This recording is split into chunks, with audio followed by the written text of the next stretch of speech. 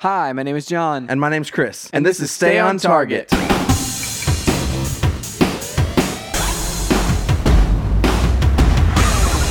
Hey, everybody, welcome to Stay on Target. We are your hosts. You can find us online at StayOnTargetPodcast.com. That's right, John. This week, we are talking about the Microsoft Cloud Gaming Service. Microsoft xCloud? Is that what it's called? Yeah, that's what it's called. It's like the most generic, name for a cloud-based something ever. They're pulling an Apple instead of iCloud and iPhone. I know. And they're combining Xbox with the cloud. Yes, they're trying to own the cloud gaming name. I don't know why you're saying it in that tone. I just it's just a generic name. Xbox was this is xCloud sounds amazing. I don't know about xCloud. What else is supposed to call it? It's like calling the Xbox instead of the Xbox. It's like calling the Xbox X Gaming or X Gaming, X Console. I don't know. No, because Xbox is in the cloud. Yeah, understand? I get it. They're not gonna call it Xbox Cloud. I get the concept, too much of a mouthful. But similar to how we've talked about the Nintendo Switch, every time we hear one of these names, just like the Xbox One. Originally, I'm just like, why? Why is it even called this? What is the? But then it just automatically 3 months from now, I'm gonna be like, I love this name. So we're gonna talk about that and give our hot take later in this episode. My take's actually kind of more lukewarm right now. It's got to bake in the oven for a little while for a couple of segments. They're supposed to. Until we. I'm real confused. Until we get there. So, we also have some news that we'll get to in a little bit. That's right.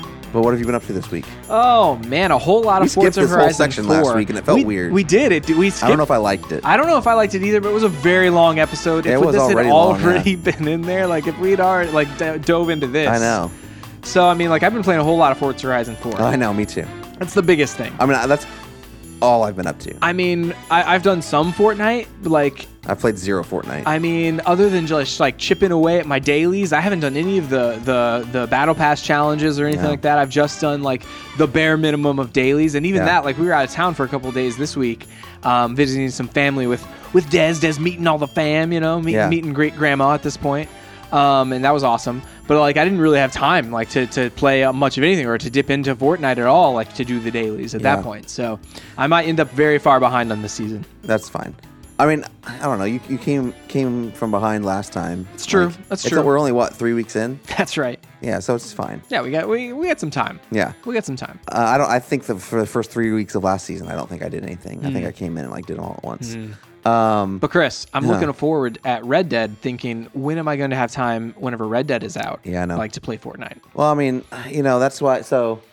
Technically, I should be banking these things now, so that way I can take a giant chunk of time off from it. Let's pause for a second and just talk about the fact that Call of Duty is coming out this weekend. Holy cow! Tonight, in fact. That's amazing. And I haven't even thought about that. I know. I really want to play that game.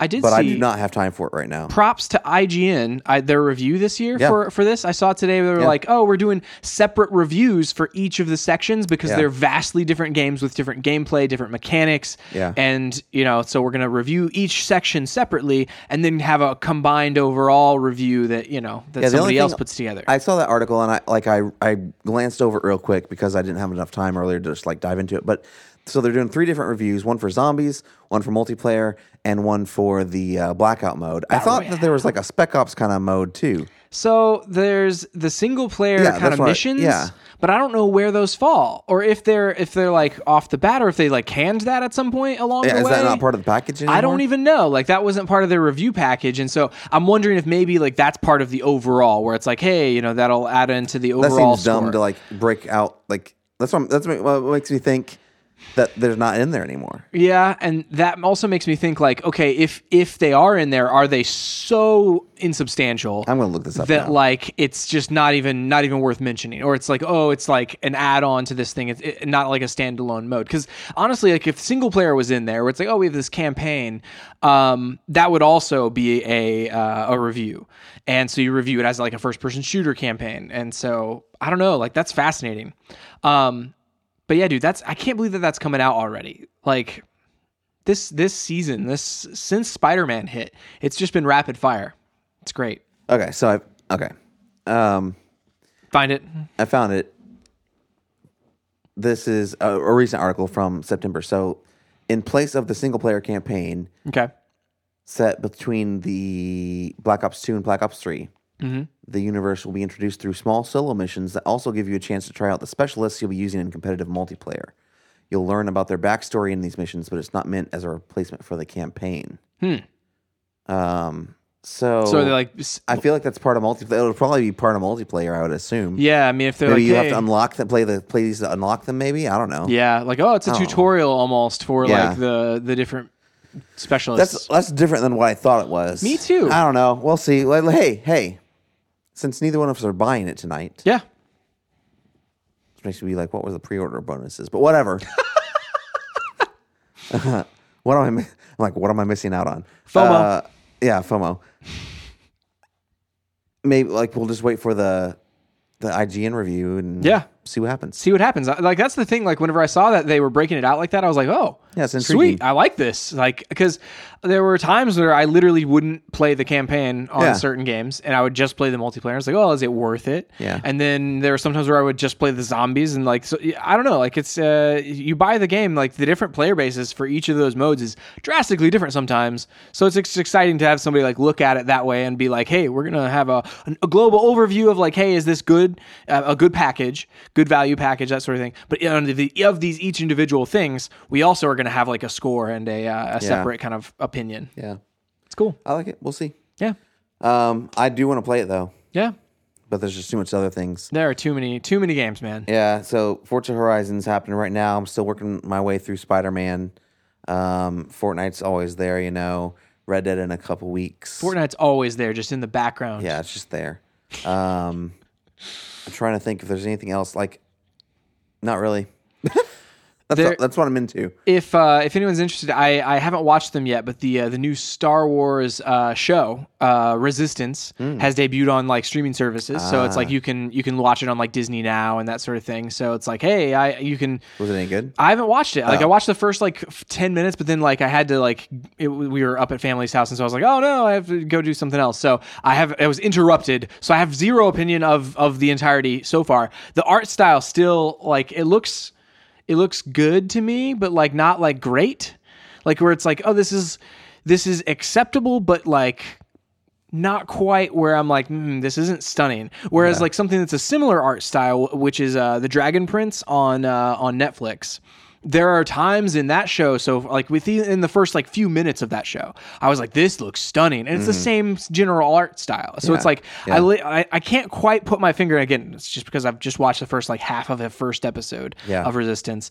But I can't quite put my finger on why it's not like as good as this other thing yet. And I'm not sure if it's like the fluidity, if it's like the animation, like the actual like characters moving, or like, I don't know, but it's like this CG generated thing, cell shaded, and it's the same thing as the Dragon Prince. Dragon Prince looks really good for the most part. Like there's only a couple times where I've been like, oh, that was a little funky, but there always is within the animation. And then like this was not that way. It was kind of funky like throughout. So I don't know. We'll see. I'll have to watch it and give you my opinion. Yeah, I'm just not sold on it yet. I'm definitely not sold on it. I like what they're going for. I like the anime kind of thing that they're going for. Like whenever you describe it, or whenever you're like, hey, we want to grab this. I guess whenever they say you want a more anime feel. Yeah, that sounds cool. CG computer generated like visceral anime thing, and it makes me think of like Voltron or something like that on Netflix. And it's like, oh, that's amazing, you know. This is just not that. It's just not quite that. Right. So anyway, we'll see. Since we've only been up to Forza Horizon 4 mainly, do you want to go ahead and do the news? The news! If that wasn't an answer, I don't know what it is. Yeah, that was the answer. Okay, so jumping into the news. First up, we're talking about PSN name changes. What? So this has been a long requested feature for many, many years. Probably the most requested feature, like that for the hardcore player base. Dating back to before this podcast, when I would listen to podcasts beyond. Yeah. In the PS3 era. Yeah. Like there were people calling for this. Yeah. And unbelievably, it didn't debut with the PS4. it has been pushed back and kicked down the road until now. Yeah. But it even now it comes with like huge caveats. It's funny. Like I was listening to a podcast like last week. I think it was Games Daily or something like that. Kind of Funny Games Daily. And somebody on there, like was a guest on there, like was a guest host. And they were like, I had a friend who was working on name changes like 3 years ago at Sony. And it was just apparently impossibly hard because of the way that they had set up those names. It's so stupid. That it's like rather than having like a random generated number that's your user ID and then a name that associates with that ID. And so you can change that name willy-nilly. It's literally whatever name you chose was your ID. Yeah, like I'm just gonna, go out there and say it.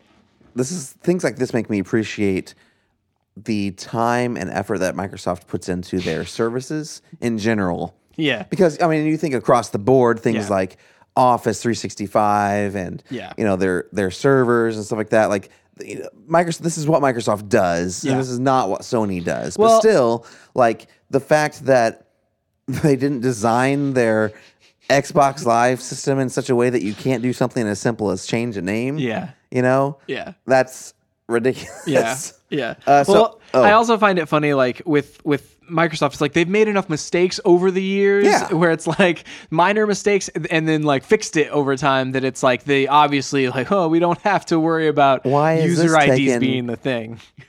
Almost 10 years at this point, to change.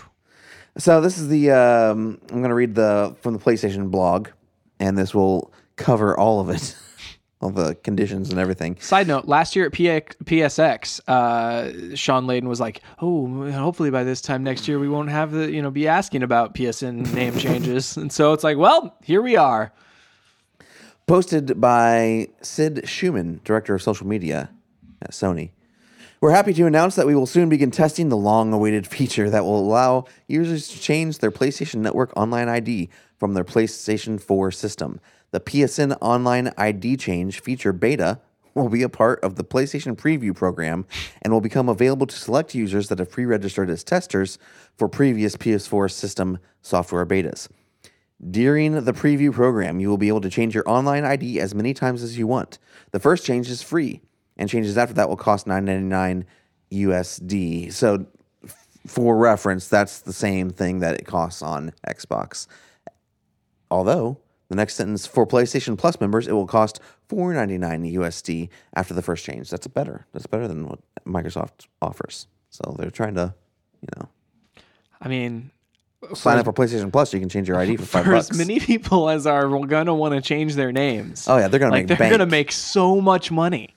Well, the first one's free. Yeah, so yeah. Although it's just like if you change it, oh no! Changes to online ID can be made through the settings menu or via the profile page of your PS4. Mm-hmm. When you change your online ID, you will have the option to display your previous ID with your new ID, so your friends can recognize you. That sounds cool. Okay, like so, if I all of a sudden change to Chris Wright something, and I'm no longer Stardust, they'll both be on there. Oh yeah. Okay, so it's actually like it's him. Occasionally, I'll have people on my friends list change their name, and I just go, I have no idea who you are. I should just unfollow you. Well, unless they've shared like their real name with me. Yeah. But I need to go through my friends list and do like a big purge anyway. Agreed. Because like back with like Destiny 1, whatever, you just raid with somebody and you're like, I'm going to add all of you. I think I even still from like Black Ops 2, I think I have, or Black Ops 1. I have people from 360 I would just add lobbies. Like you get in a good lobby with people and that are not like complete jerks. And you're like, oh, this is a great lobby. Let me just add everyone. So everything up to this point sounds cool. All right. Sounds okay. This is great. Yeah. You're doing a great job. Nothing but good news, Chris. I'm going to reread this sentence and then read the second one after it again. When you change your online ID, you will have the option to display your previous ID with your new ID so your friends can recognize you. Once you decide to display your old ID or not, you won't be able to adjust this after completing the online ID change process. So if you want to always if you are basically your 429, and you decide to show that, now you cannot remove that old one on there if you decide to show the old one. That doesn't make a whole lot of sense. No. Moving on. This feature doesn't your name then effectively become both names? Yeah, and it gets worse. This feature is compatible with PS4 games originally published after April 1st, 2018, and a large majority of the most played PS4 games that were released before this date. However, please note, not all games and applications for PS4, PS3, and PS Vita systems are guaranteed to support the online ID change, and users may occasionally encounter issues or errors in certain games. What? I guess it's just not going to... Why is it a game-by-game thing instead of like a system thing? Well, and that kind of goes back to last week. There were reports from developers that they were trying to prepare their games and update their games to support new PSN ID changes. That to me, I don't know. There's something behind the scenes in the way that, like, this is the way I think it's, this is probably really juvenile in the way that I'm thinking about this. But, with Xbox or whatever, you probably get some kind of ID number, letters, combination ID thing, kind of like one of those silly Nintendo friend ID codes. Yeah. That's just a million different random things. Just a big jarble of numbers and letters. Then and that's how they identify you on the system side. Yeah. And then you get like your own gamer tag that can just display. Probably what happened is like in the actual like code of PSN, there is no jumbled up like garbled number thing. Your name and you are identified literally by that old PSN ID. That's why they're like, well, we still have to, you can still show it because we're still tracking it. Yeah. So like maybe basically they're adding a step in front of that saying, oh, now this is the ghost name. And then well, if you open up, a game that used your old ID and you're no longer that old ID, it's not going to recognize you or something like that. I don't know. Weird. Okay. I see. That's just what it sounds like. So the way they get around that... not all games and applications for PS4, PS3, and PS Vita systems are guaranteed to support the online ID change, and users may occasionally encounter issues or errors in certain games. If for any reason you experience issues after changing your ID, you can revert back to your original ID for free at any time. You will only be able to revert once during the preview program. Reverting back to an old ID will resolve most issues caused by the ID change. In addition, when this feature officially launches, a list of compatible games published before April 1st, 2018 will be provided on PlayStation.com for reference before you make a change. The preview program for this feature is scheduled to conclude at the end of November. The full rollout of the feature to all PS4 owners is planned for early 2019, so stay tuned for updates down the road. What you're telling me, it sounds like, is that I can change my name, but I risk opening a can of worms. Yeah, you risk opening a game that you play like regularly. Because think about this: like how many April 2018 is not that long ago. No. And so if you had this fix in your pocket since is that even before God of War? April 2018? No, because it came out in March. Then what? I'm confused. I don't understand why this is a thing. Why wouldn't you have implemented this change 3 years ago if this was the right solution? And if you had this much time, why not just fix it? Man, this is or if you haven't fixed it to this point, why not just wait for PS5 and fix it then? Sure. Say this is the price. This is the break. PSN network or whatever. Right. Because remember whenever we went from 360 to Xbox One, there was that whole thing where it's they're actually Xbox Live systems are actually different for those two consoles. Yeah. They don't share the same. Although you can cross over and I think you could chat between them, but you couldn't, for instance, look at Xbox One achievements on 360. Yeah. There were just weird things like that where it's these just don't play well together. These systems aren't as compatible. So just redo your I mean, I know I'm saying that not knowing the ramifications of what I'm saying. Yeah. And I'm sure it's a huge lift, but if Microsoft can do it, Sony can do it. Yeah. You know what I mean? Well, I mean, and then you're never in this instance being too technically like too far gone to like fix this issue. It shouldn't really like ever exist like in that way. I don't know. Like I think they've come up with a good solution for like a Band-Aid. Like where it's like this is literally just like a Band-Aid right now. And like I fully expect whenever PS5 hits to have like the actual solution where it's like, okay, now as of this point, like we're good to go. Yeah. But like at this point, like people are still playing lots and lots of games that like were released before April. And it's like, what? Oh, man. I just think about the number of people that are going to go ahead and go, oh, I can change my name. And just see that news and then change their name and then open one of their old games and go, oh, what in the world is going on? Why isn't my data saved? It ate my save. And then just kind of go on with their lives thinking that this game ate their save. And it's like, well, okay, sweet. Oh, man. I can't believe it, dude. I can't believe it. I love it. I'm glad. Here's what I'm glad about, Chris. This makes me happy that I don't have a name that I want to change on PlayStation. Exactly. I will say, like, I had to put a dash. Like, it's not the same as it is on Xbox. Yeah, because somebody already had mine. And so, like, I had to put a dash in between the name and the number or whatever. So I may check and see if, like, I can... Ooh. Oh, yeah, after they change theirs, maybe. Yeah, maybe they changed theirs, and I can change mine to what theirs was. So, anyway. Did we have more... Then again, I can't open any games from before April. Did we have more video game news? Before we move on? Don't believe... Oh, we did. One thing. Telltale's Walking Dead, the final season by the... Well, Telltale. I said Telltales. I was like, well, what's the company name in this?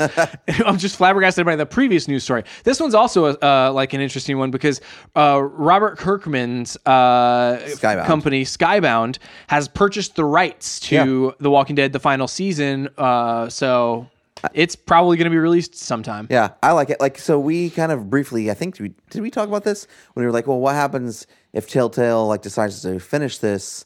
Like, how do they pay? I mean... They have no staff. Yeah. They've already fired their staff. I think I think this is smart. From a brand standpoint, if I'm Robert Kirkman and this just happens to the company who was making a game with my property. Yeah, that's associated, like that. Basically, they are creating the game that is based on the property that your name is like associated with. Like that's the thing. Like Robert Kirkman, The Walking Dead. Yeah, and it's not like they're besmirching your name or anything like that. But you have a story that a lot of people love that they're just not going to be able to release the end of. To purchase the license back, your own license back. Yep. And say, hey, we're gonna finish this on our own. This is the first time if they haven't said how they're going to do it. If they bring in like old Telltale, which I would assume that's how they're going to do it. That's got to be how you do it. Developers and artists and designers, like who knows what point in the process these last two episodes were in. This will be the first time that Skybound has had like internal devs working on something. They always like farm things out and use extra, license their stuff to other companies. I think it's cool. I think that this is probably best case scenario for the franchise, like the Walking Dead Telltale franchise.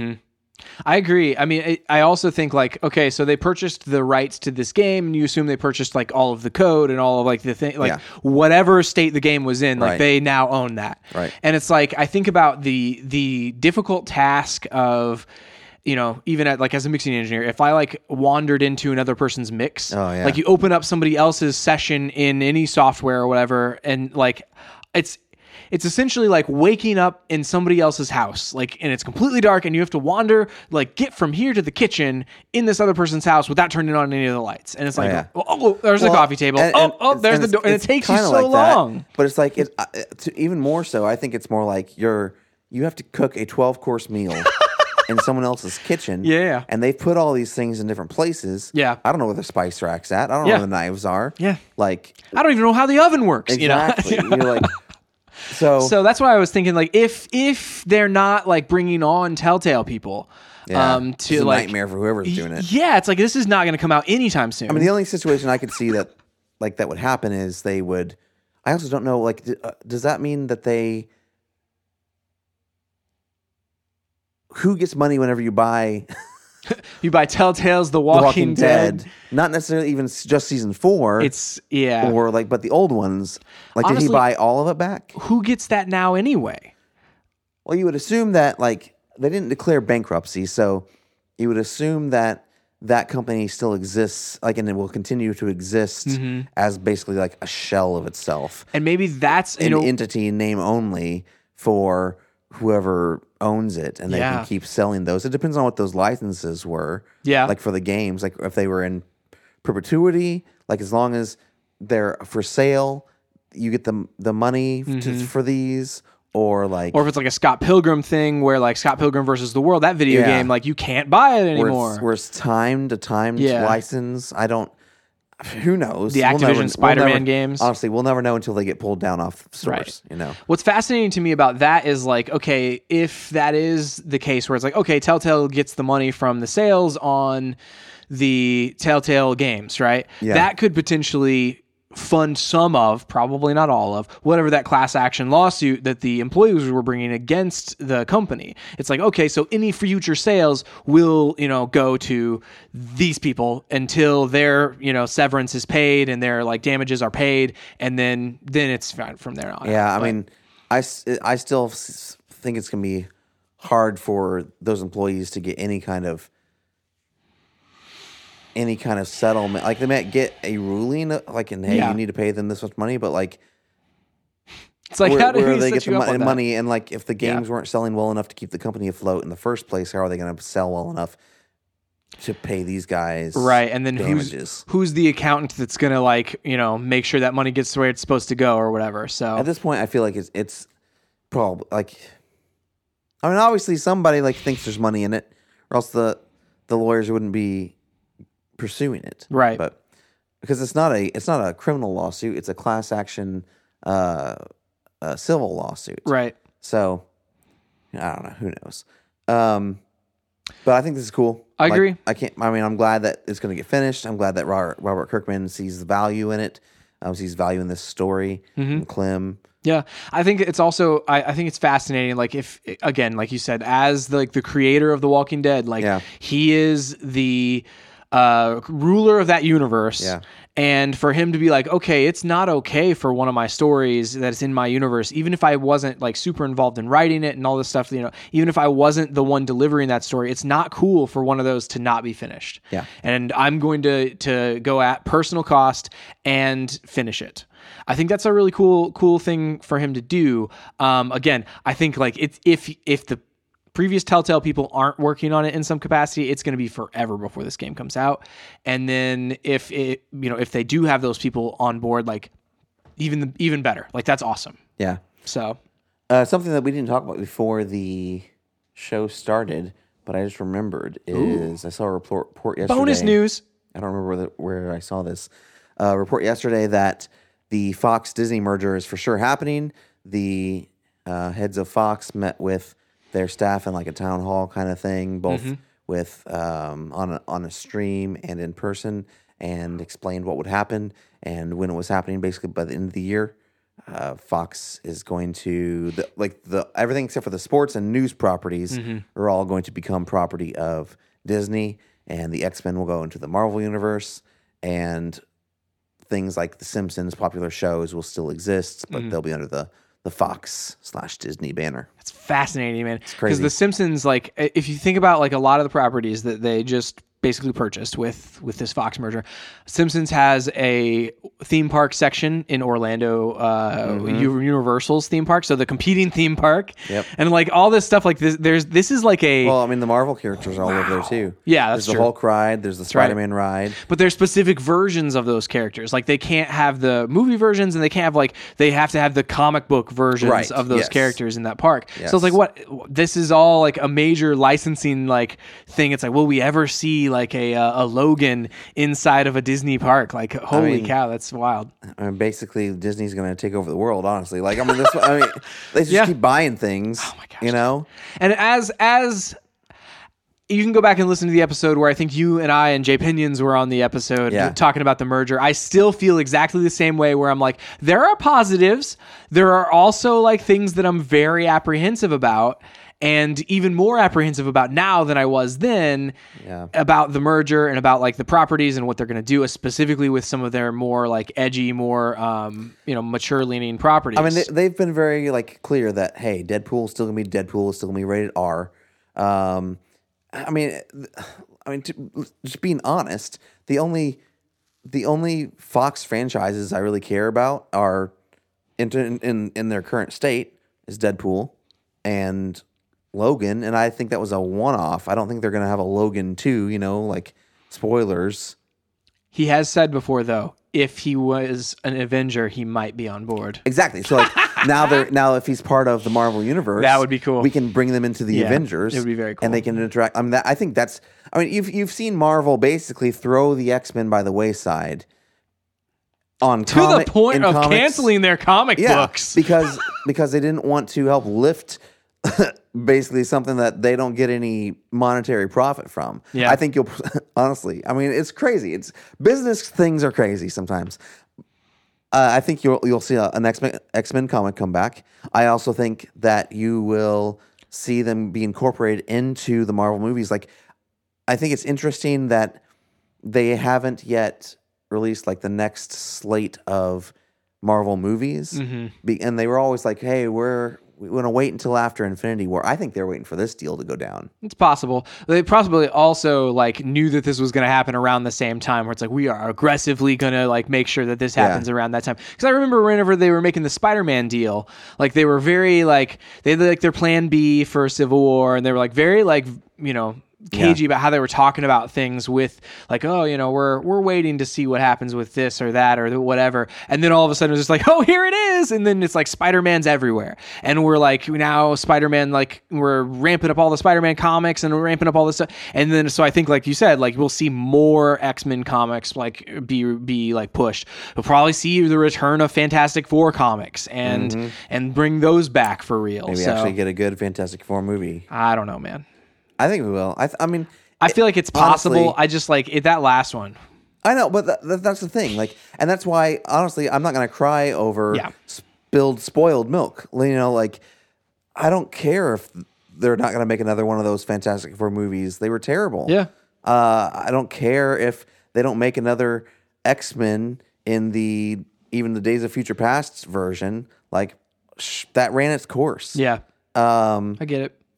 Like, well, Dark Phoenix coming out, and they could still bring back those same like actors. Yeah, and honestly, why wouldn't they? You could just keep these things kind of separate and just like roll them in slowly over time as successful as they are. That's less successful now. Let's reboot it within the Marvel universe. Yeah. Oh, that's less successful. Let's reboot that within the Marvel universe. That's run its course. Like let's reboot that within the Marvel universe. Yeah. So it doesn't have to happen immediately. It's just, I guess, like it's just the idea that like these things, especially the television shows of the X-Men television shows and things like Legion. And I don't think they're going to touch those. I hope not. As long as they're successful. And it makes me feel a little bit better now that Marvel has like multiple Marvel television shows on multiple networks. Yeah. Like it's like, oh, there's the one that's on their streaming service. There's the one that's on Freeform. There's the one that's on ABC. So everything, like whenever they've talked about this deal from the top down, anytime they've referenced TV shows, they've usually talked about the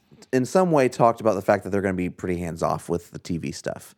And I think they already have the infrastructure there to run those stations and those channels and like those production houses and stuff like that. So I don't see them touching a ton of the TV stuff, honestly. Yeah. I am excited as a comic fan to we could actually have a cool version of the Avengers with Wolverine and the Avengers and Mr. Fantastic or whoever, you can get Xavier in there. That'd be cool. That'd be awesome. We could tell some really cool stories. This can inject some new fresh energy, I think, into the Marvel universe after Infinity War, especially if, as we think, people like Chris Evans will, and possibly Robert Downey Jr. will depart and kind of leave the universe, at least for now. This is a good way to, hey, this is our next 10 years of movies. And we may come back later with an Avengers, but it's going to be a different version of the Avengers with characters that you know and love, but just not the ones that we've had for the past 10 years. Yeah. And what's fascinating about this is like this increases the number of the A-team. Like, because I mean, whenever they originally launched the Avengers or the first Avengers, it's like, oh, this is like a lot of Except for the Hulk. Except for the Hulk, and like even Iron Man was like, oh, he's well known, but not like super well known, Right. Yeah. And so it's interesting to now be like, okay, we got Wolverine. Yeah. Dude. So and honestly, I want them to use Hugh Jackman. Of course, he is Wolverine. He's in the the same only way Wolverine. that Robert Downey Jr. is Iron Man. Yeah, he is Wolverine. Agreed. And man, Logan was good. So good. Other news, Chris. Yeah. Star Wars: The Mandalorian has announced the directors for their episodes. This actually happened last week, and we just didn't report the whole thing. They came out with the image. Yeah, we saw the image and we kind of like flipped out about it, but then I didn't necessarily like dig in to figure out like the directors. So the big one, like off the top of our head, we were talking about like Dave Filoni last week. Dave Filoni is directing the first episode of Star Wars: The Mandalorian. Yeah, I'm so excited about that. Super pumped. First like live action thing for him, I believe. That I know at the very least in a long time. Hey, let me look that up real fast while you continue to talk. Also, Taika Waititi, who is the Thor Ragnarok director, will be doing another episode. Bryce Dallas Howard will be doing another episode. And Jessica Jones director, Deborah Chow, will also have an episode. And then, let me see. I think that's the ones that I have listed here. I don't know. I thought there was one more. Here we go. Rick Dopes. So he directed Dope. Rick I'm going to butcher this name, so I apologize. Rick Famuyiwa is doing another episode. So we've got a lot of interesting directors on this thing. Like I'm interested specifically in Taika Waititi's episode because it's like Thor Ragnarok hilarious. His previous work also hilarious. So like I'm interested to see what tone we strike with this. Dave Filoni can run the entire like course of it from like super dark stuff and horror kind of based stuff all the way over to like funny stuff, and it works really well. And so like I'm very interested to see what the tone of this show is. Yeah.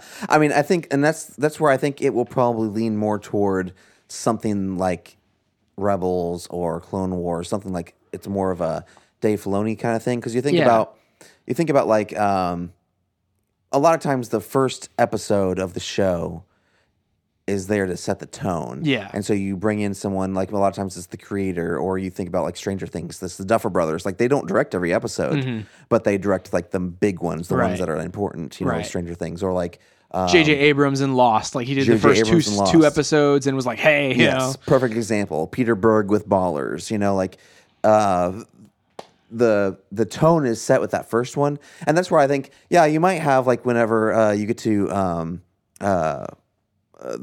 the director from Thor.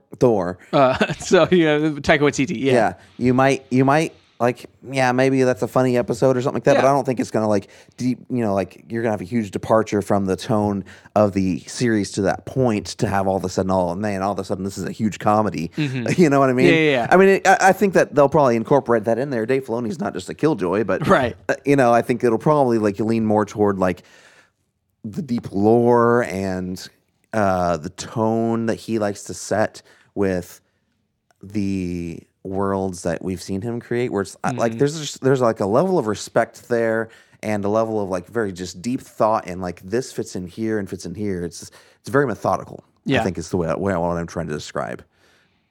I'm really excited. Like this could be the I mean, we said this last week. This could be the Star Wars franchise we've all been looking for. Yeah, I mean, and what's funny about this is I'm so excited about that because, like, as you're mentioning, it's very methodical. I thought about like Clone Wars, that entire series. So how, like, all the years that was out, completely like out of order out of the timeline. And it's like, but you still like it tells cohesive stories. It makes sense of everything. And it's like it ties everything together, both in the air order and if you watch it chronologically, because I have done both. Yeah, and it's like. It works. It just works. Yeah. And so like I'm excited for that. I'm pumped about like that maybe being something along the lines of where we're going with this show and the future kind of shows of Star Wars. Yeah, the one thing they haven't talked about with this show is who the showrunner is. Like, executive producers are Kathleen Kennedy and Jon Favreau, and Jon Favreau is the producer. Mm-hmm. And then we have this list of directors, but we haven't like who's the showrunner? Is like potentially it could be Filoni, we just don't know it yet. It hasn't been announced because showrunner isn't necessarily like. I think in recent years with The Walking Dead and some of the other shows, like you think about what is his name? That's the showrunner right now on Walking Dead, but Glenn Mazara was one of the showrunners. He kind of got The Walking Dead back on track. And then, man, I'm just totally blanking. Can you look that up? Mm-hmm. Showrunner for Walking Dead right now. But like, I think he has and plays a larger role in like the showrunners have started to play a larger role in series and even more so than like regular directors. And I think that's the only thing that like really will ensure consistency across different directors is a common showrunner. And so it'll be interesting to see who the actual showrunner is of The Mandalorian. New Walking Dead showrunner Angela Kang talks about making her mark in season 9. That's it. So she's new. Who's right before this? Let me see. I just looked up. And granted, it kind of went off the rails. So yeah, and that's why they're trying to get back on. This is another one of those moments of like, let's get back on the on the rails. Oh man. I'm gonna have to go dive into Wikipedia. Oh my goodness. Now. This is ridiculous. I know, right? They've purged the name. No, it's just like the most recent stuff dead. Is always like season 9, getting back on track. Like that's what all the, I can't remember the headlines are. Because it's one of those Berenstain Bears. That's right. Matrix erases. That's right. Can't remember his name anymore. He doesn't exist. Never happened. Doesn't exist. Man, I am trying to. So I guess season 8 is what I need to look up. Sure. Yes. But. We're deep down the rabbit. We got to figure this out now. We're down the rabbit hole. I know. We're already here. Yeah, like we're past the point of it being useful, but now we just want to know. Oh yeah, I mean now it's like the principle of the thing. Yeah. It's like if we don't figure this out. Yeah. Okay. Let's see. Scott Gimple. Gimple. There Scott it is. M or S? Is it M? Scott M. Gimple? It's Gimple. Yeah. Scott. I don't have a middle name. No, who cares? I don't even care. Does he have a middle name? Yeah, maybe click on it. Okay. Is it clickable? It's clickable. It's like Scott M. Gimple or something. Nope, it didn't. Nope. It just put it like literally whatever the link, like whenever it said Scott Gimple in the thing, yeah. I click it. It literally loads a page that just says Scott Gimple. Oh, good. No right, text, no Gimple. Bio, no nothing. But just says his name. Like he had a bigger effect on The Walking Dead than I think anyone in the past few seasons, and for better or worse. Yeah. But it'll be interesting to see, like, hey, if Dave Filoni's a showrunner on this thing, that'd be amazing. Yeah, I mean, what's fascinating about him is he always has done like really well being the showrunner on Clone Wars and then Rebels, and so it's like, but he's always done those as like the whole way. Where even with Rebels, like I think he stepped up to like was promoted to a higher level where he wasn't the showrunner on the day-to-day on Rebels on the last season, but he still like directed like 4 episodes in that season. Well, and like I wonder if like so he teased a few what was it, maybe a year ago or something like that, like some live action stuff. I wonder if either A, this is what he was teasing and he has bigger involvement past this first episode, or maybe this is a dry run to see how he handles this series to be like, hey, can you handle a movie or something of the like? Yeah. Like, that'd be really cool. It would be really cool. I also think like, he's still at that like supervisory role above like the Star Wars Resistance, the show I was just talking about earlier. I think he's pretty hands off now. He's pretty hands off on that. Right. Yeah. Like he's hands off on that. And then I'm interested to see like, he's obviously kind of hands on the final season of the Clone Wars, like the last few episodes that they're going to air on their streaming service next year. Crazy, dude. But like, I don't know. Like it's interesting. Like what is his position? How much time does he like really have to do this stuff if he's in charge of a lot of different stuff and moving all these pieces? So I don't know. I feel like he's the type of person at that company that you could easily put him in any position and he would like, oh, for sure. He would be there. But it's like, if you put him in one position, that means he's not in 14 others. Definitely. Yeah. And so it's like, you really got to use that that skill, that knowledge. The I sat next to George Lucas and like was quizzed by him about my Clone Wars show for years and years and years and years. Well, that's what makes me excited, though, that like I don't know that we would have seen him in this role had they launched this 2 years ago. Probably true. And I'm excited to see Lucasfilm invest in him more. I mean, he hasn't failed us. No. Like, he hasn't ever let us down. And even like just like maybe things about the Rebels or the Clone Wars that people didn't like it was always done well and respectfully. Respectful of the franchise. Yeah, and always had like a legitimate like, hey, here's the explanation for why you George shouldn't and I have a talked problem. about this back in the day, or whatever it is. I mean, Even if it's outlandish. I think it's crazy. You saw his work affect movies like Rogue One, where like there are several references to things that were in the Clone Wars or were, I mean, and Solo as well. So yeah, definitely a Solo. Like the fact that his work and his properties, you don't see that from other areas. You didn't see like things from the comics end up in there. You weren't seeing things from at least books that weren't tie-ins end up there, but you're seeing things from Clone Wars and Rebels end up there. So he's great. He's awesome. Super pumped. Those rest of those people are great too. Yeah. I'm so excited for Taika Waititi's. See what that's like. Yeah. I'm so Again, pumped. I don't want to get my hopes up and think, hey, this is gonna be Thor Ragnarok level. No, not at all. But it is just like I like his directing style. Like I like his other stuff as well. It's sure. It's been I don't know. It'll be fun to see him in the Star Wars universe, I guess. Is that the news? That's the news. Yes. All right, John, it's time to talk about Project xCloud. xCloud. I'm going to read X gonna give it to you.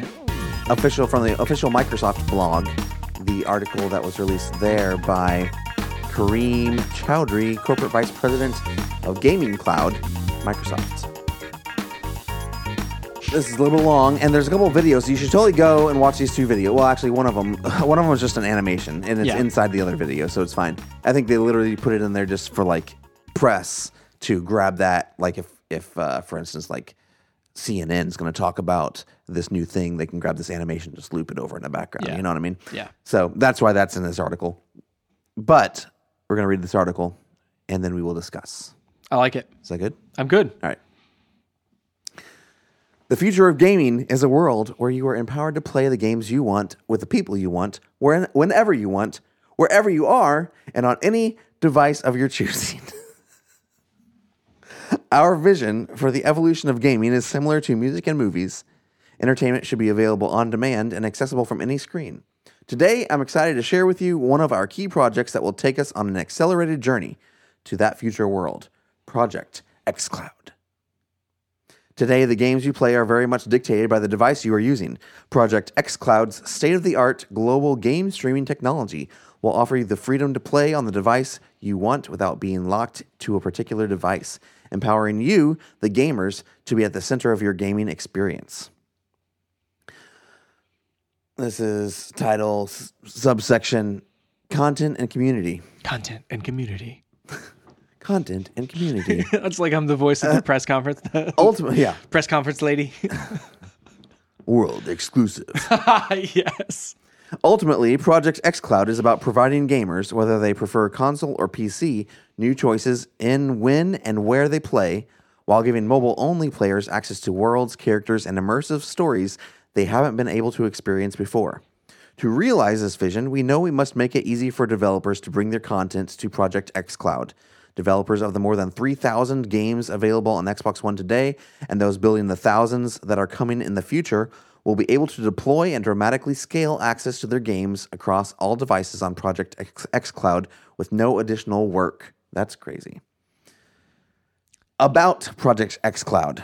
Side note, I love that about Microsoft, that they do these things where it's like, and by the way, you don't have to do much at all. Like I remember whenever the Xbox One X was released, like they were like, oh, and by the way, even if developers don't want to like go ahead and code this specifically for like the device, it's going to have inherent enhancements from the get-go. Well, it's like the backwards compatibility. Yeah, it's like you don't have to do a thing. You don't We're do a doing thing. it You all. just tell us to do it, and we'll do it for you. Yeah, we just do That's it. crazy. Yeah.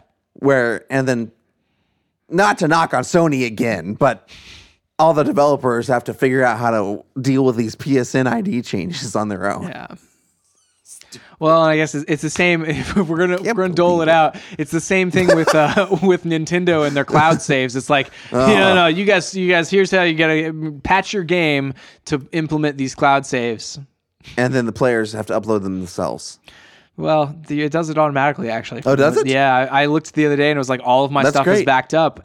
Phenomenal. For the games that have because if you're an indie developer and then they're like, oh, by the way, we now have cloud saves, go back and update your game, and they're like, oh, well, I can't. I don't have those resources. I'm working on the next game, and they're like, okay, cool. Well, we just won't have cloud saves for you. About Project xCloud. Scaling and building out Project xCloud is a multi-year journey for us. We'll begin public trials in 2019 so we can learn and scale with different volumes and locations. Our focus is on delivering an amazing added experience to existing Xbox players and on empowering developers to scale to hundreds of millions of new players across devices. Our goal with Project xCloud is to develop a quality experience for all gamers on all devices that's consistent with the speed and high fidelity gamers experience and expect on their PCs and consoles. We've enabled compatibility with existing and future Xbox games by building out custom hardware for our data centers that leverages our years of console and platform experience. We've architected a new customizable blade that can host the component parts of multiple Xbox One consoles, as well as the associated infrastructure supporting it. We will scale those custom blades and data centers across Azure regions over time, referencing the Azure servers. Did I hear you right? Did you say blade? Yeah, so in a... Yeah. Are we talking about like a time knife? Anybody who played Quantum Break would love that one. The time knife. It's a good one. So a blade in a data center is like one rack, basically. Makes sense. So what the animation shows is they've basically, well, I mean, who knows if this is actually what they're doing, but they break apart a Xbox One and lift out the board and put it into a blade with like 4 others or 5 others, and then that goes into the rack mount. Okay. But that's what a blade is in general. Yeah. It makes sense. That's what they're saying. That's what they're describing as happened. So I don't know why I would dispute that. Yeah. No, I mean, that makes sense. It's probably not like, it's not like you just take off the plastic around your Xbox One X and shove it into this thing. It's probably like it's custom built to be a blade. Yeah. But like, yes, that is, I guarantee that's the idea. Remind me of all this later because I have a crazy theory. Okay. All right. I'll get my tinfoil hat ready over here. I'll just be over here, building definitely. them. Go ahead and make that up. We are testing Project xCloud today. The test runs on devices, mobile phones, and tablets, paired with an Xbox wireless controller through Bluetooth, and it is also playable using touch input. I don't know who wrote this. The immersive nature of console and PC games often requires controls that are mapped to multiple keys, buttons, sticks, and triggers. We are developing a new game-specific touch input overlay that provides maximum response and a minimal footprint for players who choose to play without a controller. Mad Men. That's... Like, what's really funny about this is like it's tech speak, but also wrapped inside of marketing speak, and you're just like, what is going on here? Like this word soup. Some of it. Cloud game streaming is a multifaceted, complex challenge. Unlike other forms of digital entertainment, games are interactive experiences that dynamically change based on player input. Delivering a high-quality experience across a variety of devices must account for different obstacles, such as low latency video streamed remotely and support a large multi-user network. In addition to solving latency, other important considerations are supporting the graphical fidelity and frame rates that preserve the artist's original intentions and the type of input a player has available. Microsoft, with our nearly 40 years of gaming experience, starting with PC, as well as our breadth and depth of capabilities from software to hardware, and deep experience of being a platform company, is well equipped to address the complex challenge of cloud game streaming. That's one sentence. With data centers in 54 Azure regions and services available in 140 countries, Azure has the scale to develop a great gaming experience for players worldwide. regardless of their location. Developers and researchers at Microsoft Research are creating ways to combat latency through advances in networking topology and video encoding and decoding. Project xCloud will have the capability to make game streaming possible on 4G networks and will dynamically scale to push against the outer limits of what's possible on 5G networks as they roll out globally. I want to come back to that later, too. Yeah. I'm noting these things you want to come back to. I figured you'd want to come back to that, and I had it written down. Currently, the test experience is running at 10 megabits per second. Our goal is to deliver high-quality experience at the lowest possible bit rate that work across the widest possible networks, taking into consideration the uniqueness of every device and network. We are looking forward to learning with you during our public trials next year and sharing more details as we continue on this journey to the future of gaming with you at the center. Stay tuned. Thanks, with an X, Kareem. Of course it has an X, man. I know. Why wouldn't you put X's everywhere? I mean, if I worked for Xbox, I've never used anything other than an X. My name would be spelled XRIS. I mean, no, it'd be like CHRIX. Yeah, there you go. Chris. It's great. I should spell it like that anyway. I mean, why not? I'm changing my name. Okay. Legally changing your name. I like it. Dude, it's weird. It's wild, especially like the video. Like the video also like, I don't know, like the idea, and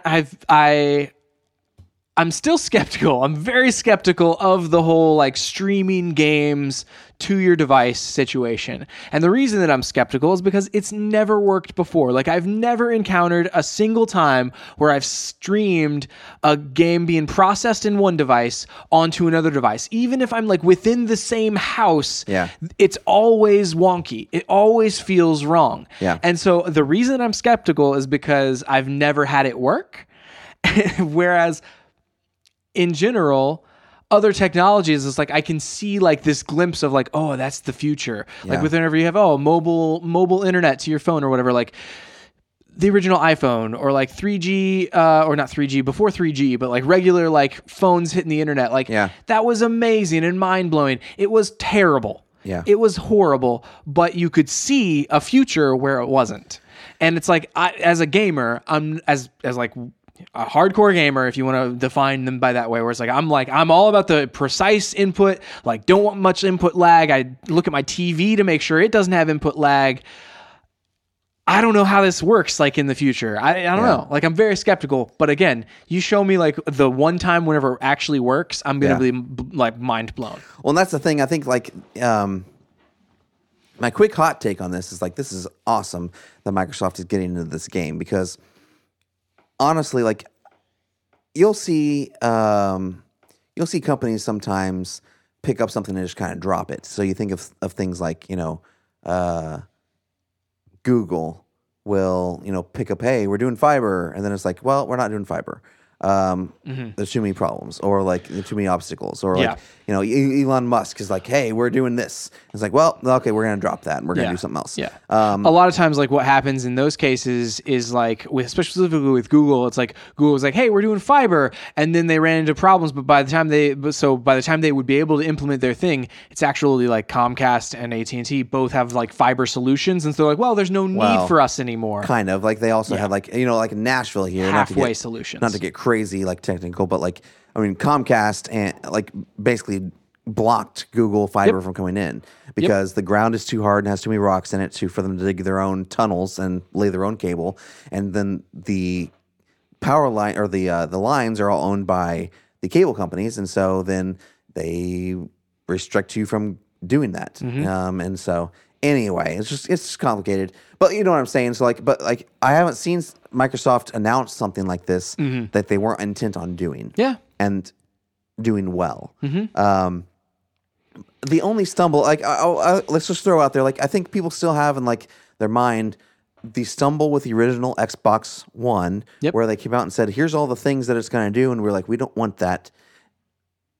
I do want to point out though, that we basically have that now. Yeah.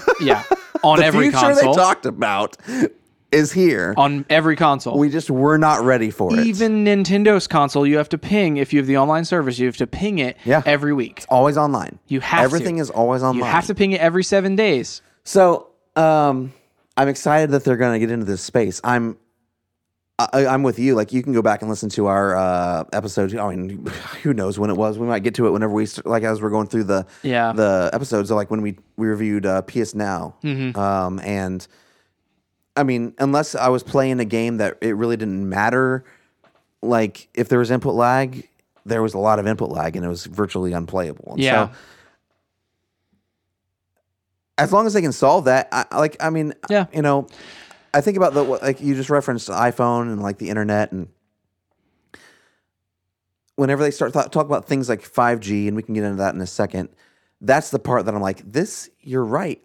Actually, it could be possible. Like whenever, 5G is theoretically a gigabyte down and hundreds of gigabytes or megabytes up in your mobile device, that's incredible. And if we can actually achieve that as a society, then we don't have to, like, as long as you have a tower or whatever, and as long as there's good coverage. Yeah, as long as you're not getting caught in a hill or something, wild like that. Like, right. I have a friend in Texas who literally like puts up a lot of the like upgrades for like 4G. Like he did a lot of the 4G installs on the big towers where it's like, okay, so I'm designing the coverage for a certain area, and it's like, well, we need another tower here because you're gonna have these people are not gonna have as fast coverage, and these people are gonna have a problem, but then we need another one here. So it's like, as long as you have the coverage, like you said, like it could be completely flawless. I mean, you and I have we've seen the jump from, well, number one, the advent of mobile phones to 1X to 3G to 4G, and like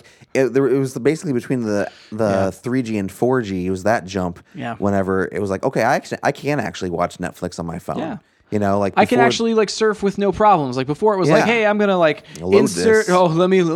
You'd be having like a discussion with somebody like we have on the podcast, and you can't remember someone's name, and it's like, it's bugging me enough to look it up. So let me look it up. And you like look it up and you hit go, and then you set your phone down, continue having the discussion, take a drink of coffee, pick it up, and it's halfway loaded, and you're like, oh, sweet. I mean, and all this has happened within the past 10 years, so like, and they're saying this is number one, we're just testing. We're announcing that this is happening. We're rolling it out. We're going to start testing this. You're going to start seeing things possibly like pop up, because this is one of those things that I think they want to say, hey, this is the future. We're investing in it. We want to let you know that, so we're forward thinking. But also, we just don't want these rumors all floating out there because the public is starting to get their hands on it and no one have any official information about it. I think that's more it than anything. Because like originally, before like the with the launch of the Xbox One X, and we've talked about how it's like, the DRM and all these things that people pulled out as like negatives.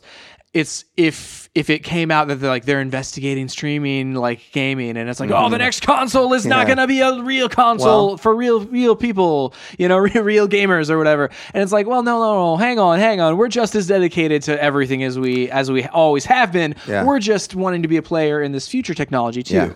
I think about, you mentioned like Google and their fiber initiative, right? And it's like, as soon as they have their fiber initiative, everybody else like has, whether it's fake fiber or whether it's like not the speed that Google fiber is, because it's not. Yeah. But it's like they still have higher speed options. Like it raised the bar for what you could get internet speed wise in a lot of metropolitan areas. Gaming, Google has announced, we have this game streaming initiative that we're doing, right?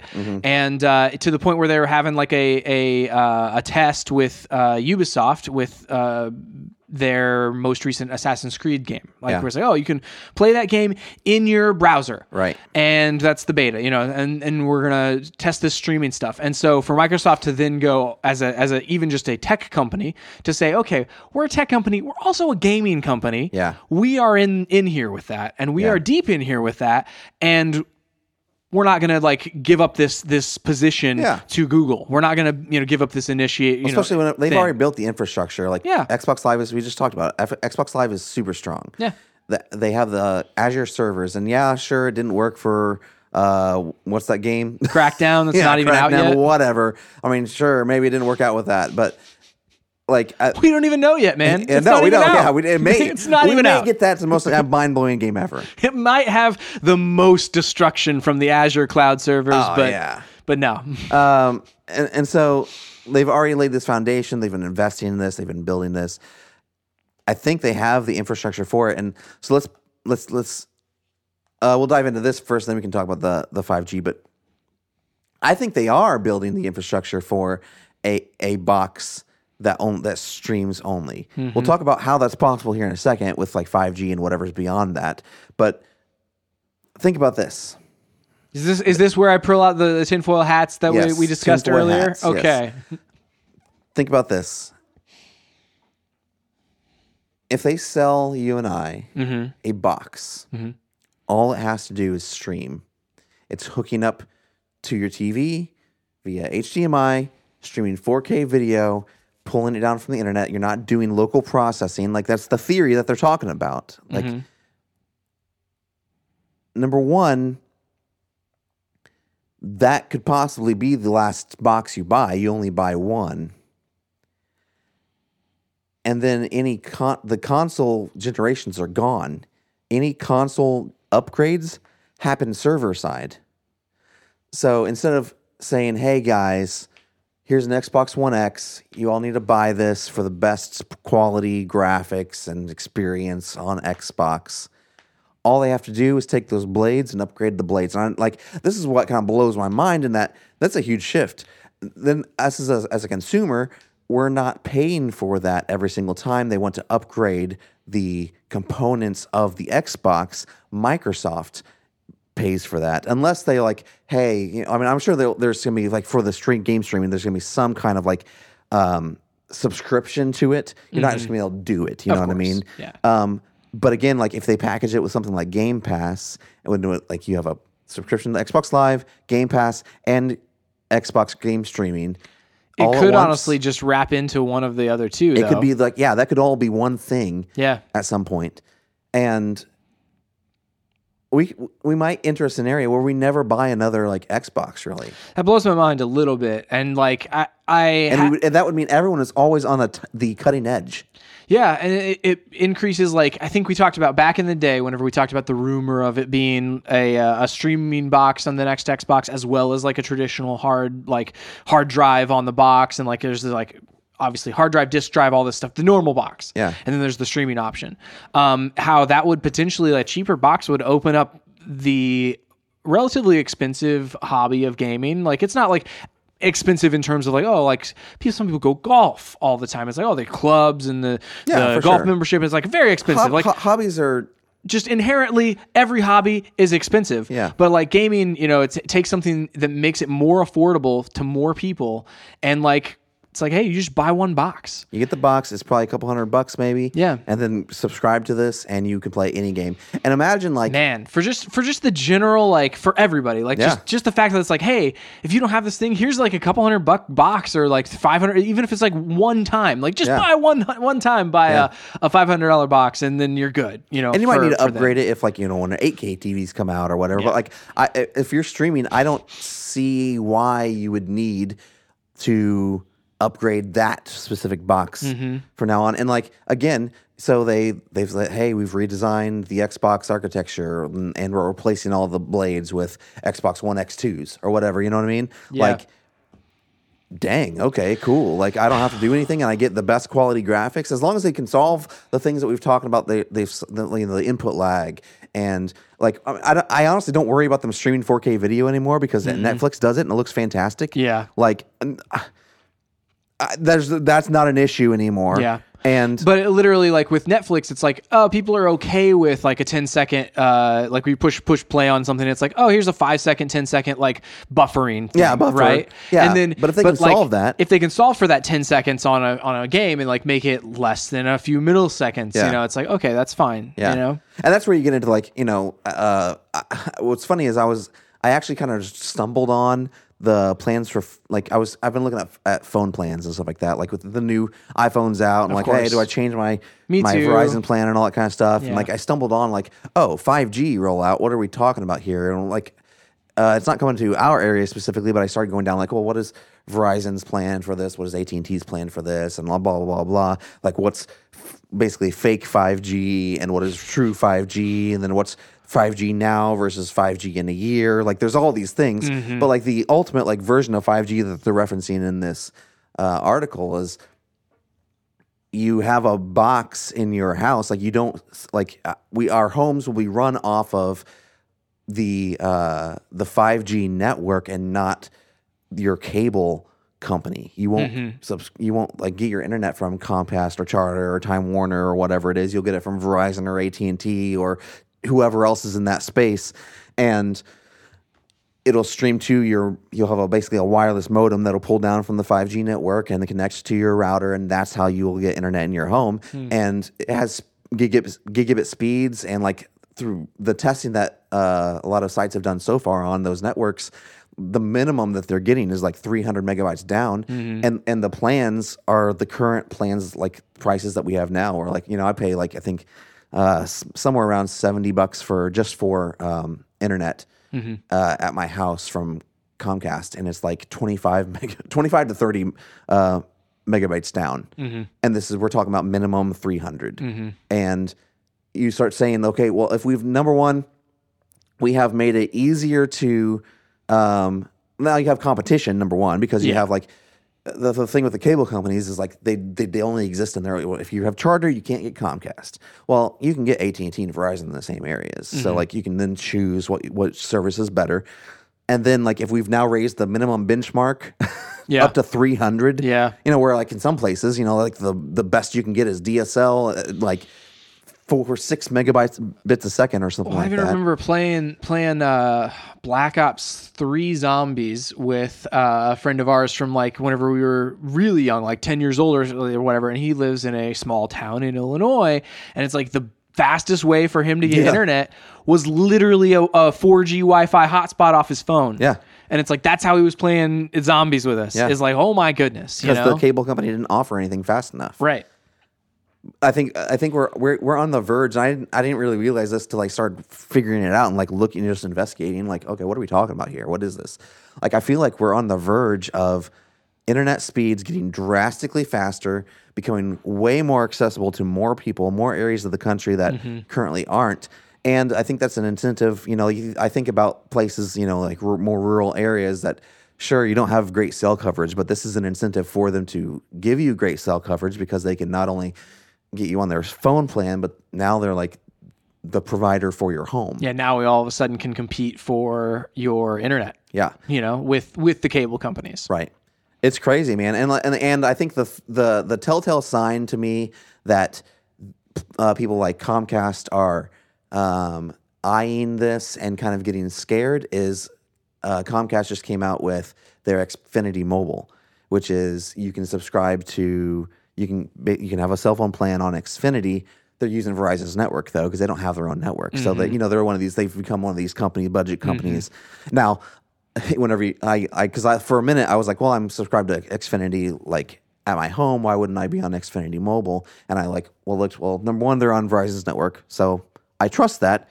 But then I started looking at comparing the prices on Xfinity and Verizon, and I think it's always going to be this way. But the prices, like comparatively, like you're getting less for more money on Xfinity using the same network and same stuff than like over here on Xfinity, the video is capped out at like 480. Over here, you can get up to 1080 on your mobile devices with Verizon for basically the same price. And that was just one example. Like everything else was kind of tiered the same way, and it's like, well, they're scared and they're trying to like build up this mobile network, but like it's still a better deal over here. Yeah. And I think eventually it sounds like I'll probably end up on some kind of 5G home plan with something like Verizon in the first place. And anyway. Right. Well, largely like that's something that is fascinating to me of like, okay, so now again, Comcast created a situation, and AT&T, like the percentages of boxes obviously is weighted more in the Comcast direction here in Nashville as far as cable goes,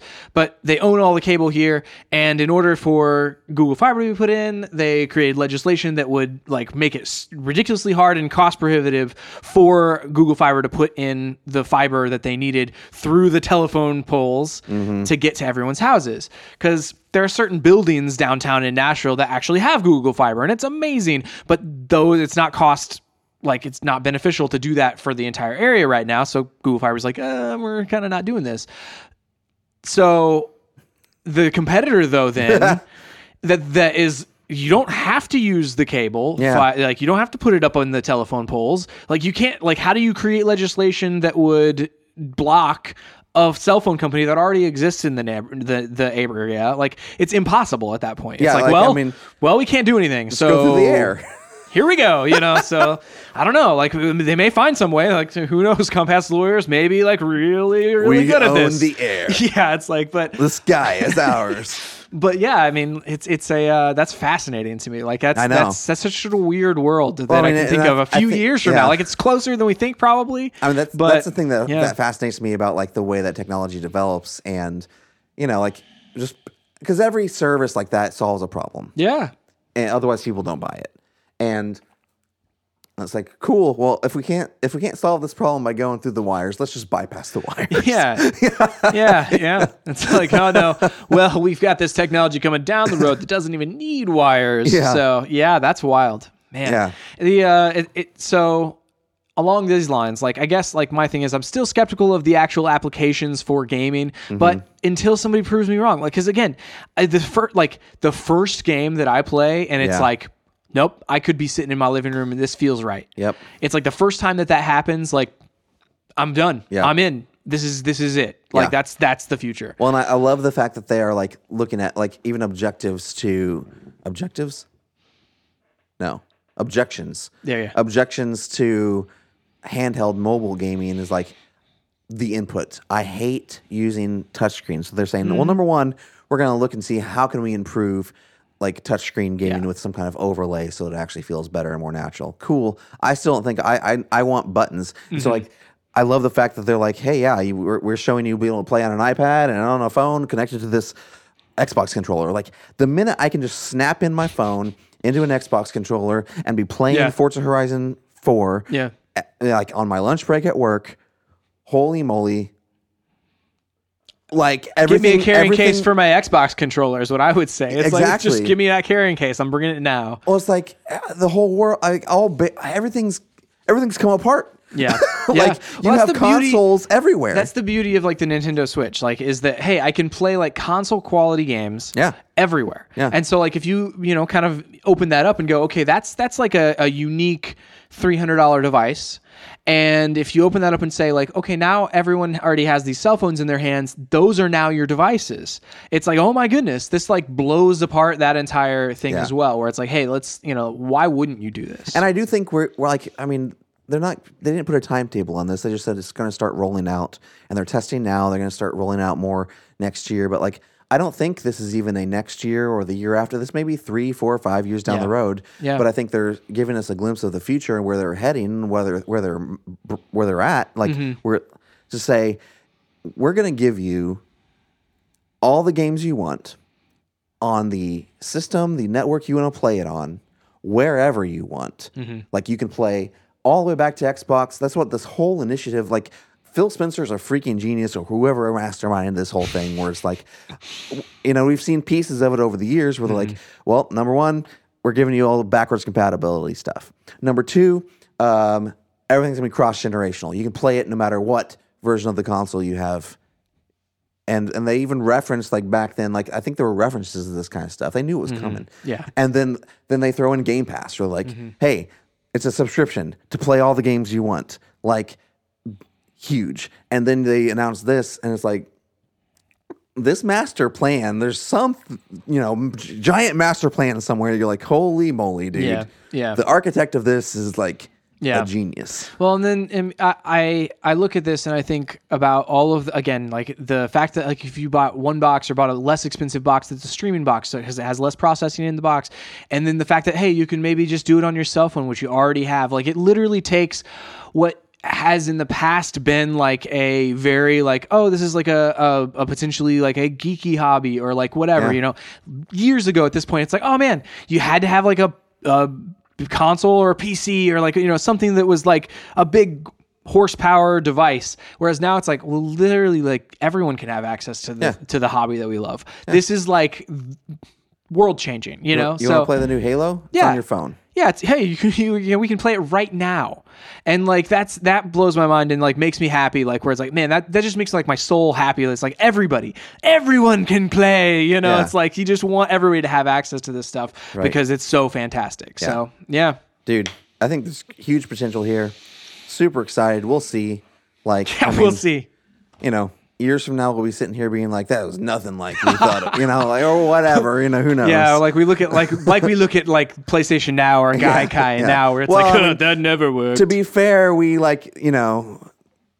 we never said that was going to work. No, but with players like Google getting in the game on this one, with people like from Ubisoft, about it. Ubisoft saying like in 20 years from now we won't even have consoles, and it's like with things like this is the way that people are thinking in the industry now. Yeah. This is the way that people are kind of going, and so for Microsoft to now take their flag and go, we're here too, Yeah. and we're on top of it. Yep. And like the most trusted name in this is Microsoft because they have a gaming thing and a technology thing. Yeah. It's like, okay. Yeah, and that's the Google thing. doesn't have a gaming thing. It's like, what are you doing, Google? It just takes somebody with a vision and with the foresight to say, I think that in X number of years, this will be possible.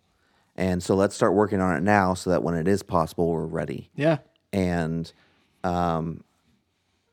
I don't know why. I mean, I just hadn't ever thought about the idea of something like 5G or next generation wireless. And, like that's not been where my brain has been at.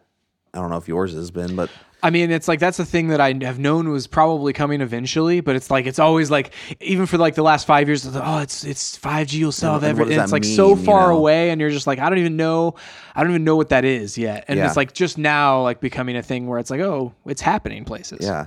I mean, and then they think about like, I mean, maybe in another 10 years from now, because in 10 years we've gone from 1X to 4G. In another 10 years we may be on 8G, and everyone's heads explode. I don't know. You literally just have it into your brain. I mean, I don't know what that even means. Like, what does that mean at that point? Yeah, I don't know. That's crazy. Oh man. I mean, technology speeds up, like just generally. It's on a logarithmic thing where like speeds up all the way to a certain point, and then it just like kind of plateaus a little bit a lot of times. Like with miniaturization was the big thing, like however long ago, it's like, oh, we can make this smaller, we can make it smaller, we can make it smaller, and now we're at the point where it's like, how do we really make this Apple Watch smaller? It's like they find a way. Oh, yeah, but they it's, do it's, It's like on this like minuscule scale rather than it being like these drastic things where it's like we took this and put it into this. Which, by the way, there's a funny news story where somebody took a Nintendo Wii and put it into an Altoid tin. Did you see this? No. Where it has you flip it up and it has an Altoid, like it has a screen in it and buttons in it. Oh my gosh. And it's literally the insides of a Nintendo Wii on a battery, and it lasts 10 minutes. Yeah. And then that's it. I mean, I'll tell you, like, it's not practical. A good example of this. It overheats. Do you remember whenever I think it was it which iPhone got rid of the headphone jack? Not mine. It's the one after mine. So, So 7. So, and when that happened, we were like, man, that's just absurd. Why would they do that? Like, everyone's all up in arms. They're getting rid of the headphone jacks. Yeah. Oh my gosh. And you mean I can't listen to music and charge my phone at the same time? And here we are, 3 years later? And I don't even use headphones that connect via a wire to my phone.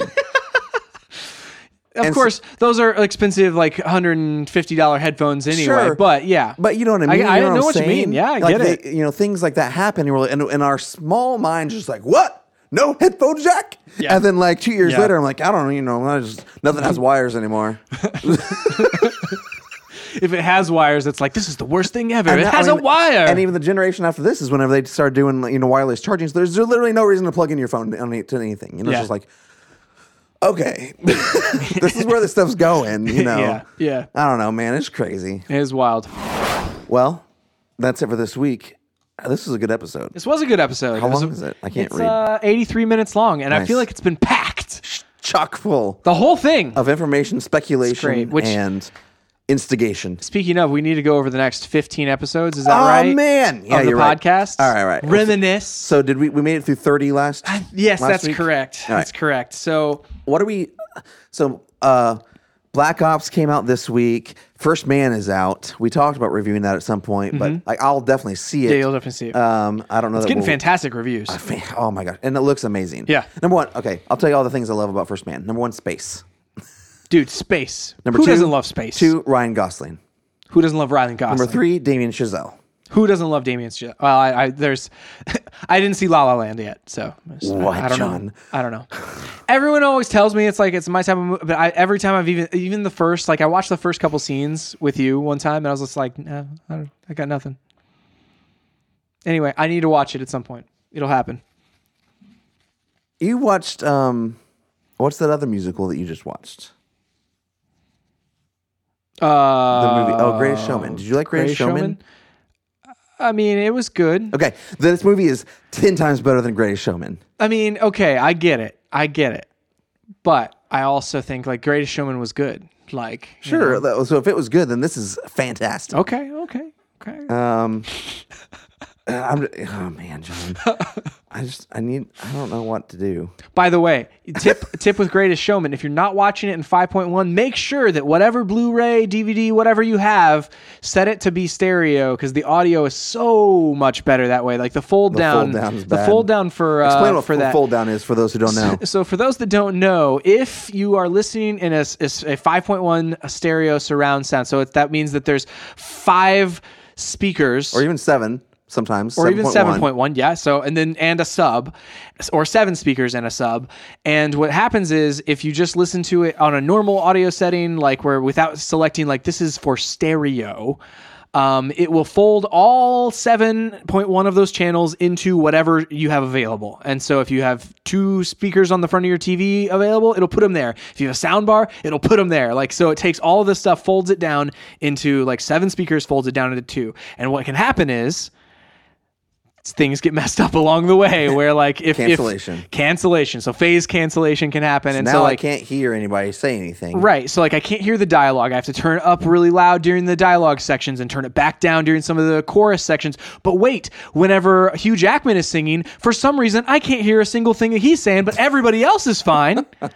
It's because somehow we used a stereo effect in the mixing to make him sound larger than life, which is fantastic, but I can't hear it now because it's folded down and it's all canceled out. So if you set it to the right setting of the stereo speakers, then it will work out better. You should always set your audio, just like your video, to match the destination you're watching it on. And don't trust, because this one, like I popped it in and it's like, I was just like, why does it sound weird? Or Catherine asked, why does it sound weird? I can't hear him. And I was like, oh, let's check that you suggested it before I'd even watched the thing. And I was like, whenever I was watching it, I would like check the settings. I was like, oh, it's totally not set on that, which doesn't make any sense. No.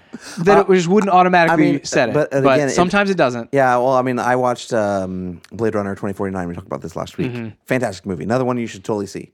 But the same thing happened on my Blu-ray. Whenever I like it was playing some kind of 7.1 uncompressed mix, and so it was like super loud and like distorting my speakers during some parts and like super quiet. I'm like, oh my gosh, this is the worst. So I turn it to actual stereo and it sounds fine. Yeah.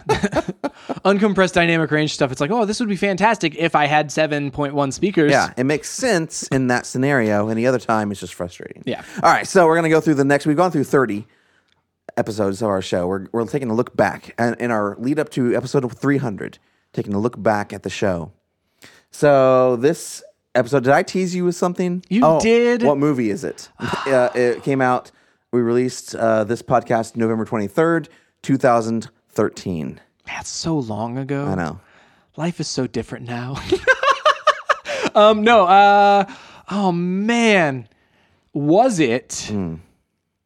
So it's not the Wolverine. No. Is it superhero related? No. Okay, then it's gotta be. I want to say it's like a Christopher Nolan movie. Nope. No? Okay. What is it?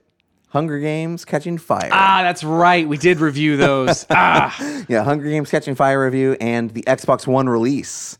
That's whenever the Xbox One came out, and we reviewed that. I was like, okay, what type of movies did we review at the time? And we reviewed a lot of comic book movies. Yeah. And we reviewed all the Christopher Nolan movies that would release at the time. I was like, okay. Well, that one gets you because it's a book. Yeah. You know, it's a book adaptation. That's right. And that one, like, it makes sense because, like, around the time, that was around whenever I read those books. Yeah. And, dude, that was a great 24-hour period. So good, dude. Well, I mean... This is the year after, because the year before this would have been like the first Hunger Games. Catching Fire was the second one, right? Yeah. Yes. Correct. Okay. I think I read the books whenever the first movie came out. I thought you read them before, because I read them before. I don't think so. Why did I read them then? I don't know. But I read them. I read them all in one weekend as well. So like I think I was a little bit behind on this whole thing, and so it was just like I completely I for sure thought that we read it at like the same time. I lost like 2 days of my life to the entirety of the Hunger Games series. I think I read it because like the first Hunger Games movie came out in 2000, probably 2012, and I read it that summer, the summer of 2012. Actually, no, spring, because I remember I was reading it whenever I worked for the church around Easter. I was sitting around while they were loading in for Easter and reading the Hunger Games because I couldn't put it down. I mean, dude, you can't put that book down. No, you can't put any of those books either. All three of them. I bought it on Kindle, They hit so I you could read hard, it on man. read it on my phone. Jeez, like those, and then The Road. Like those are the my books gosh, The Road. that I've completely just lost like time to, where it's like I start it thinking like, oh, this is a normal book that I'm gonna read like before bed and put down and sleep like a normal human being and eat like a normal human being and do all the normal human being things. But then as soon as I start, I go, well, I can't finish. I can't stop doing anything that's human until I have to finish this before I do anything else. Yep, have to. So have to. Yeah. Episode 32 was the Walking Dead mid-season 4 finale. And we talked about Gal Gadot being cast as Wonder Woman. It's awesome. Oh, man. Fantastic Wonder Woman. We talked about this earlier tonight. Episode 33, we reviewed The Hobbit, The Desolation of Smaug. The Desolation of Smaug. We talked about... we were talking about... I think we made that joke during the thing, too. Icy Fire. Yep. Oh, misty eye of the mountain below. We've played Earlier Icy tonight. Fire on this podcast so many times. We should be playing it right now. And it is playing right now once again. Just because it's so good. I mean, why not? One of literally the best songs. Dude, like that song and the ending of Desolation of Smaug is the reason that trilogy exists. Like otherwise, like what's the point, you know? Yeah, for sure. I kind of want to get the lyrics just like I don't know, in some art piece somehow, or like I don't know. Oh, dude, like a shadow boxy kind of thing with the lyrics on it, and like yeah, it's just so good. And we've talked, I think, before about how Ed Sheeran, they brought him in to watch the movie, and he watched the movie and then walked into the other room and wrote the song, and then played half of the instruments for it, like recorded it right then that day. Yeah, that's insane. Oh my gosh, Ed Sheeran's insane, and it's so fantastic. Like, man, that song, like, dude, like, still, I can think it's of just the end of it. Yeah. You know, like you have everything leading up to it, and then you have what have we done in Smaug saying, I am death. Yeah. And it's the time first time he flies, like blows out of the side of the mountain and like shakes off the gold. And where we saw it, like we were in the IMAX theater up in Nashville, and it was just like the song was just so all encompassing. Yeah. Talk about a 7.1 mix that is fantastic. Like that mix was so good. Like I saw that movie I think 3 times, and the third time was specifically to hear that song in 7.1 one more time before it left the theaters, you know? Because it's like the way that they mixed his voice through that song, like there's so many of him singing at the end, and it's like stacked all around you. It's like this is so good. It's one of my favorite moments in all of movies. Yeah. And music. And then the last movie killed it all. Yeah. Episode 34 was the best TV, movies, and comics of 2013. Kaboom! The best of. This is our description. As 2013 comes to a close, we talk about a few of our favorite things. Wink, wink, nudge, nudge. What does that mean? No idea. Was it a reference to the song "A Few of My Favorite Things" that has been like completely claimed as like a holiday song, but not Maybe. like it's not actually a holiday song? Like in the Sound of Music, it doesn't happen at the Christmas time. Who knows? Is it just about because it's about getting stuff? Episode 35 was the best games of 2013, so we took a look back at 2013. I will definitively go on the record and say that "A Few of My Favorite Things" is the worst Christmas song because it's not a Christmas song. We should do that in December, our least favorite Christmas songs. I mean, that one is it's not even a Christmas song, but they play it all the time at Christmas time. I feel like I have songs that I dislike more. I just have to think about them. Okay. usually try to cut them out of my mind. I mean, So- that's the way it works with things that I don't like. Then episode 36 was 2014 entertainment preview, plus Titanfall, The Division, and Halo 5 news. Oh, man. It's crazy, man. The Division hadn't even come out yet. Halo 5 hadn't come out yet. Episode 37, Frozen review. I like it. You did that because I didn't see that till later. Frozen And is such a entertainment good review, movie. Or entertainment news. I feel like everybody likes to hate on Frozen, but Frozen is such a good movie. Episode 38, one of my favorite episodes ever. I think we had, no, maybe we didn't have Voltron on this. Maybe just between you and me. IMAX, is it really better? That's we right. talked about the IMAX format and the laser projection and versus the digital projection versus film projection in IMAX theaters. It was a good discussion. Check that one out. I have heard that if you get the chance to see First Man in 70mm IMAX Yes, that's what I film, wanna see. to do that. It was shot in that. Yes. That episode is only 36 minutes long, so like definitely check that out. It was fun. It's a good one. Episode 39 is the Tomb Raider Definitive Edition comparison review. We compared the Xbox One, PS4, Xbox 360, and PS3 versions. Possibly the episode that we did the most research beforehand. Like we played through large portions of that game on all of those consoles. I think we finished. Didn't we finish the one on Xbox One and PS4? Yes. You played it on Xbox One. Mm-hmm. I played it on PS4, and then we brought the consoles to your house. And we looked at it on both of them, and we both bought, or maybe I bought the 360. Yeah, because I had the I had the 360. I bought the 360 version. I think it was we like spent a lot of time and money on that. it was so much.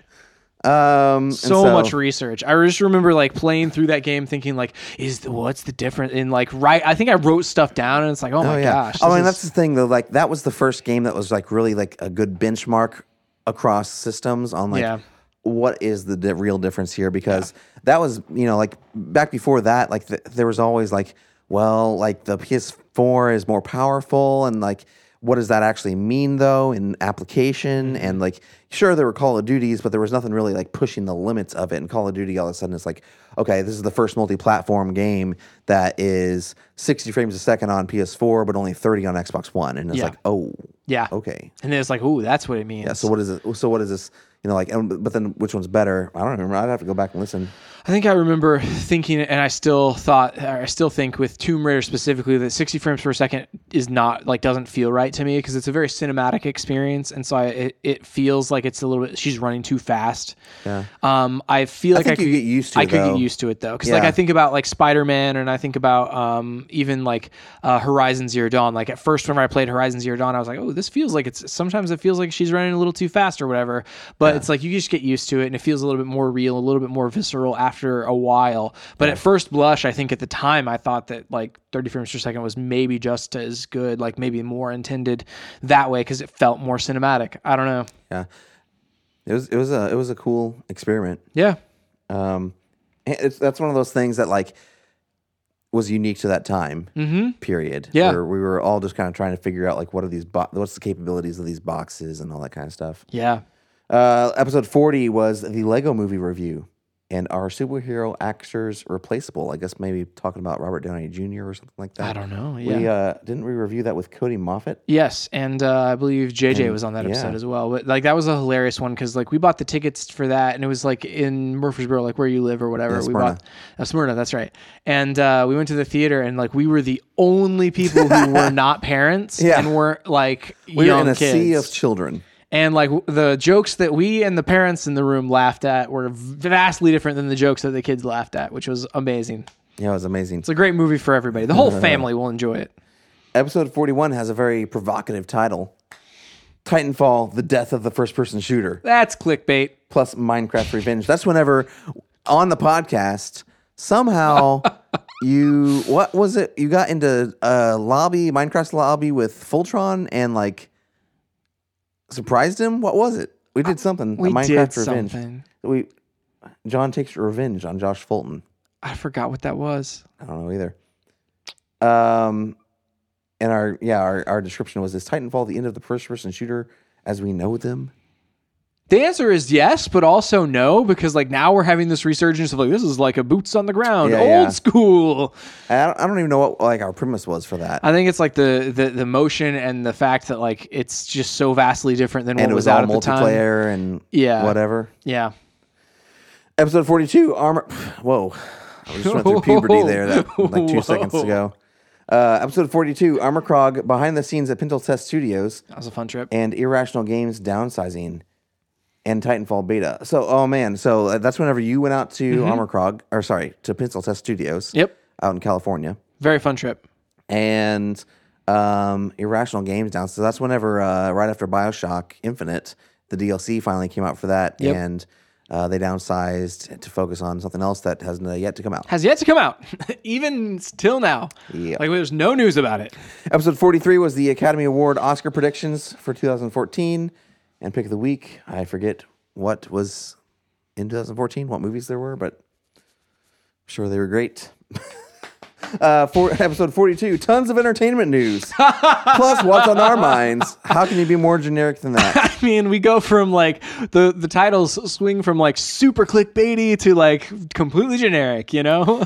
Episode 45, this is where we'll end tonight with the Titanfall review. And South Park and Star Wars news. So Derek from D-Train Games, he reviewed Titanfall with us. That's right. Awesome. That was a fun. I love that era of like the like multiplayer shooter. Really, like because it's like every single one was different. Whereas, like, whenever Call of Duty kind of adopted that, like, oh, we're going to make it, you know, you can run on walls and there's all this stuff. And whenever they adopted that kind of gameplay style, it all kind of samed out, you know? Yeah. Where it's I think it's funny that, I mean, I like this about, like, new console generations or whatever, where it's like, okay, we're going to push the boundaries of what we think or you think is possible in these games, and so like what's fun. And yet, first Titanfall was so fun, so good. And the second Titanfall was fun too. Yeah, but like it's really fun. I don't think it had the same impact necessarily. Because it was like there was already like, oh, there's a lot of the same like traversal, but it was like, hey, all of a sudden now this is possible, and then things like Call of Duty and did Battlefield do jumping while running, all that kind of stuff? No, they did Levolution. Oh yeah, that was the way that they utilized the new tech. Levolution. Forgot about that. That was just real overrated. Where it's like halfway through a map that the crane would fall. And then right after that was Battlefield Hardline, and I loved Battlefield Hardline. That was such good. a great game. It was good. The campaign on that was great. The multiplayer was pretty fun too, like the heists and stuff. Like I remember like load in the money, Yeah. and like you know that's so frantic. I really want to get Call of Duty now. We could go download it right now, John. I mean, it's possible. It's about to be 11, which is 12 on the East Coast. Which is the time. I guarantee the GameStop here already probably sold it. I'm sure. At 9. Yeah. That's it for this week. What are we talking about next week? Did we say? Oh, Nothing? man, that's a good question. I haven't even looked at what next week is. Yeah. Actually, we need to talk to you offline about that, probably. Okay. Your Halloween party is a week from tomorrow. Yeah. So that's awesome. That's what I need to talk to you about. Sweet. Possibly recording early. Oh, okay. Yeah, I'm down. That week. Yeah, I'm down. I mean, I should be down. I don't see anything on my calendar that would prohibit me from recording early. All right. It actually might be smaller this year. I have like a lot of people are out of town, which is both disappointing, but I'm like, well, maybe it's an opportunity to do something different. Yeah, so we'll see. I mean, we've done the same thing for several years now, so maybe we'll shake things up. Shake it up. Yeah. Well, I know we'll probably be coming earlier than normal because like we'll have the little dude. Yeah. Yeah. So it'll be fun. You can find us online at stayontargetpodcast.com. I don't know what to talk about next week. We'll figure it out. It'll be good. Maybe Halloween. When have we let you down? Maybe the Halloween party and how Chris has stabbed himself in the hand again. You know, I don't know. But it won't be after the Halloween party. That's right. We'll have to. It'll be before. Talk about all the decorations you've been putting up. Yeah, definitely. Because that's interesting podcasting. Always online at StayOnTargetPodcast.com, on Twitter at ChrisWright250 and JohnWright777 and at StayOnTargetPod. Please go to your podcast service of choice, review us, tell all your friends about us. We really appreciate it. That's it for this week. We'll see you next time on Stay on target.